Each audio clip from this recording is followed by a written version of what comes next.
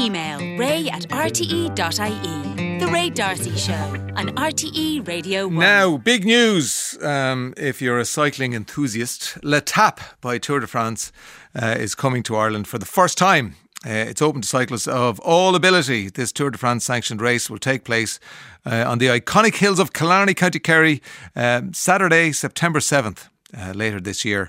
Those seeking to experience the thrill of a Tour de France race are encouraged to register their interest at ireland.letapebytourdefrance.com, spelt Letape, and the rest you'll know. So you have to register your interest there. And in town today to launch L'Etape Ireland is professional cyclist Imogen Cotter. Good afternoon, Imogen. Afternoon. Thank you for having me. This is exciting, isn't it? Yeah, it's very exciting. We're big cyclists in this country. Yeah, we are. And also the Tour de France started in Ireland back in 98. So it's like, full circle now. Yeah. We can all do it. Like all the Irish cycling community can take part. Were you alive when it was? Yes, I was 5. You're 5, right. Yeah. I went down to see it in Dundrum because one of the Sean Kelly or Sean Roach had a connection to Dundrum village. So it went through there. Yeah. And I remember I walked from the house, probably took me 3/4 of an hour.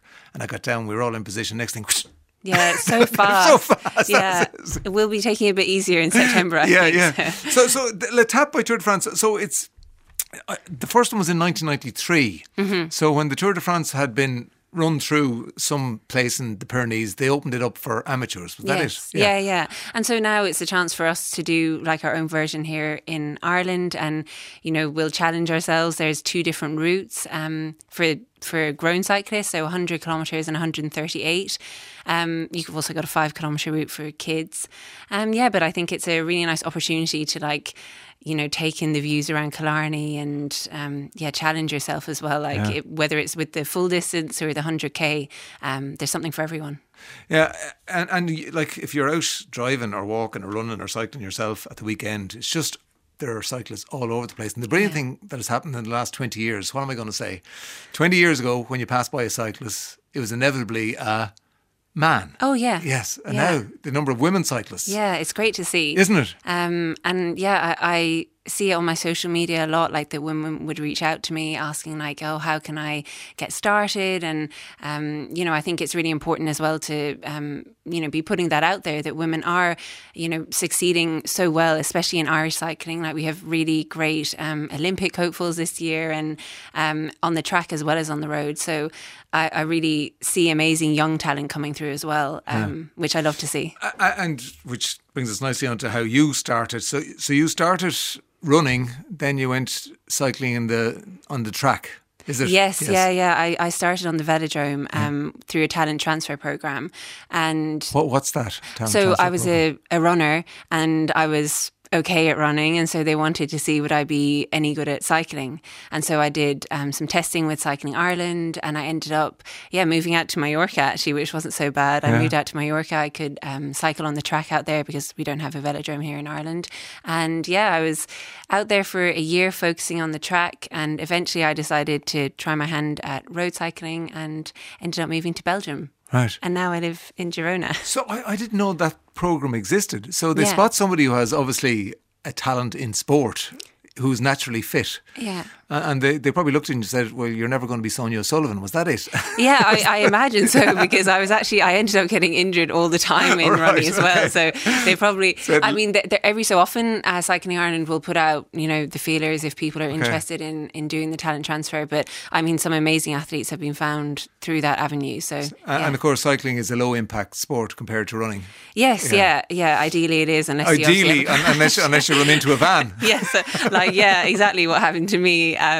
So you were training in Spain? Yes, in 2022. Yeah. And I had my own crash.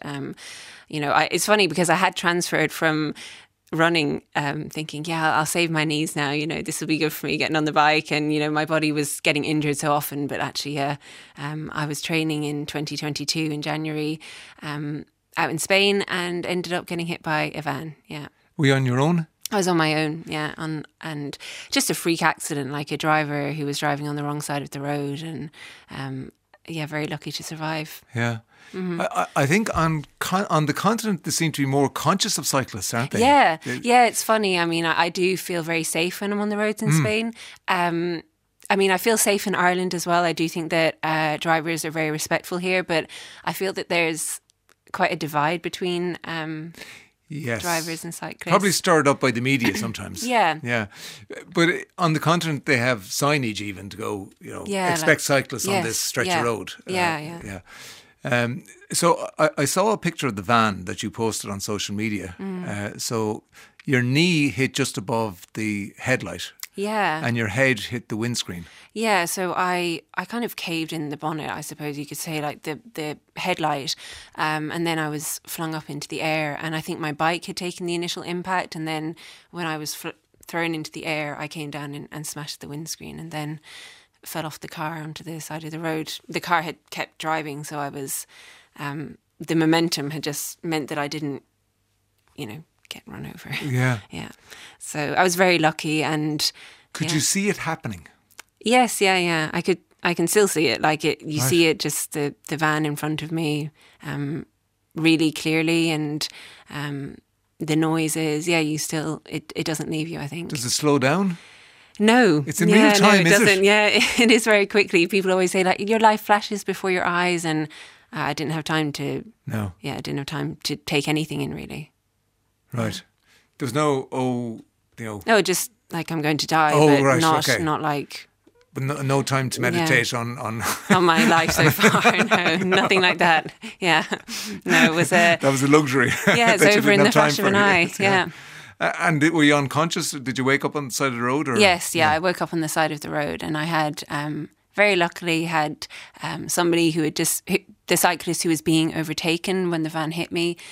He was there to mind me while I waited. So. And was he training as well, or was he getting from A to B? Yeah, getting from A to B. He is an American who's living over in Girona, and kept very close to him and his wife. So something great came out of an awful situation. Yeah. So really bad injuries, and you mentioned your knee there, and that was the main injury. Mm-hmm. And then when you're in hospital and you're being told how bad things are, it looks like your career's gone. Then does it? Yeah, and it was really unfortunate because I had spent years trying to become a professional cyclist.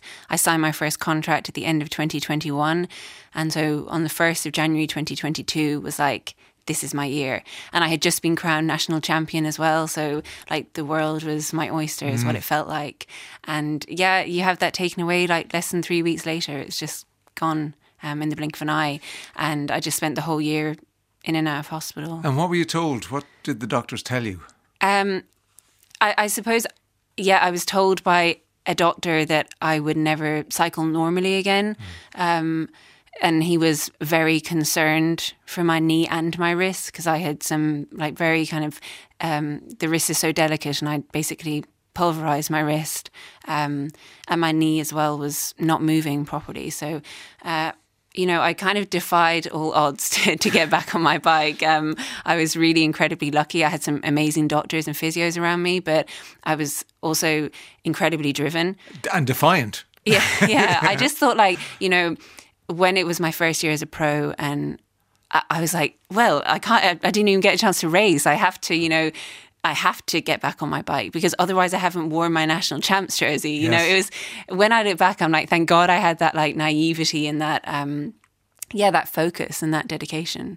And you did. I got back on my bike. And you have competed again. Yeah. I signed a contract. So I was able to race at the end of 2022 and I signed a contract for 2023, and now I have a new team this year. Right. So, it seems like a really grueling sport. It is. It is, but it is the way you gently say that. Oh, it is. It is. I suppose, it is a grueling sport, and you have to. You're on your own a lot, and you have to. You're training on your own a lot as well, and it is really difficult. But at the same time, there's like beautiful things in it. Like for example, just even talking about the ATAP, like the fact that I can you know, go for a social ride on that day and like stop and have a coffee and cake with like, you know, people that I might never ride with usually, is really, one of the beautiful parts of the sport. Is it l'étape or l'étape? L'étape. L'étape, okay. The étape. L''ETAPE, and it's happening on the 7th of September down in Killarney, and it's 100 and 138 kilometres, your choice, and there's a 5 kilometre. So it's going to be a big event, loads of things happening on the day. And you can register interest there at l'étape by tourdefrance.com. I'd say that'll be sold out in minutes. Well, I'm definitely doing it because I've only ever driven around Kerry. So like, I want to get out on my bike there. The thing about cycling, it takes an awful lot of time, doesn't it, to get fit? Like, you can go for a run and you can do a lot in 40 minutes. You would do nothing on a bike in 40 minutes. So what's a typical session for you then when you're training? Well, I definitely have the luxury of being a professional, so I can build my day around it. I get up in the morning, I do maybe I do a little jog or go to the gym. I do something in the morning and then I come back and I get ready to go out on the bike in the middle of the day, when my body is like, you know, I've had a good breakfast or I've had a good lunch or something. It typically a day can be totally different. I can have 2 hours one day and 5 hours the next, and intervals one day and an easy ride the next. And how much would you cover in 5 hours? Oh, like up to 150, I suppose. Kilometres, Right. But I mean, the easy thing now at the moment as well is that, you know, indoor trainers are becoming a big thing, especially here in Ireland. You know, you can't always be out in sunny weather. It's awful weather a lot of the time. It's not the same though, is it? It's not, but I mean, for me, I often would train on the turbo when I'm back here in Ireland. Right. And it's surprising that you didn't choose cycling as your first sport, because there's history of it in the family, isn't there? Yeah. I have 2 uncles who, one of them won the Ross, so Jamie McGahan, he won the Ross back in the 80s, which is, you know, people will still say to me, is your uncle Jamie? You know, it's a really big thing. And my other uncle rode professionally in France. And my dad was the one who kind of, you know, not pushed me towards it, but like nudged me towards it. Like, this would be good for you. Were they his brothers? One of them was his brother and then brother-in-law, Right, okay. Yeah. So it's there. There's a lot of it there then. A lot of cycling. Yeah. How much is your bike worth? Oh God, eye-watering. Well, this year I'm riding a brand called Elves, which is actually a bit more affordable than some of the other crazy bike prices. Can you lift it with your little finger? Yeah. Is that right? They're like 7 or like max 8 kilos or something like that. You know, it's very impressive. I'm wondering, you know, and I know it's about small margins. I remember watching one of the documentaries about Sky Team. Oh yeah. And, you know, they had certain things, the seats in the bus were changed, all about small margins. But surely, you know, when you get to a certain level of a bike, beyond that, you're not going to improve anything, are you? So, like, the bikes now are all just incredible in the peloton. Like, there's obviously little marginal ones that are like a bit better than that, or the group set might weigh like, you know, 100 grams less or something. But you see people as well doing crazy like adjustments to their bike just to cut weight. So yeah, people are still looking for the marginal gains at the top level. Yeah. Just to our listeners, I hope you noticed there that Imogen didn't tell me how much her bike was worth. Eye-watering. We'll leave it at that. If you have to ask the price, you can't afford it, sort of thing. Yeah. Okay, so we've told them all the details. Great to see you, Imogen, and great to know that you're back in the saddle, so to speak. And good luck with everything. Thank you. And we might see you down in Killarney in September. That's Imogen Cotter there. Thanks, Imogen. The Ray D'Arcy Show on RTE Radio 1.